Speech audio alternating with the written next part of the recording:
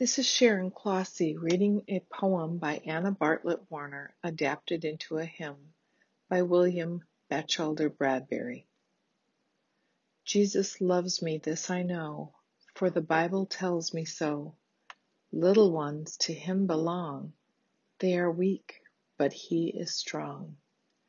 Jesus loves me, he who died, heaven's gate to open wide.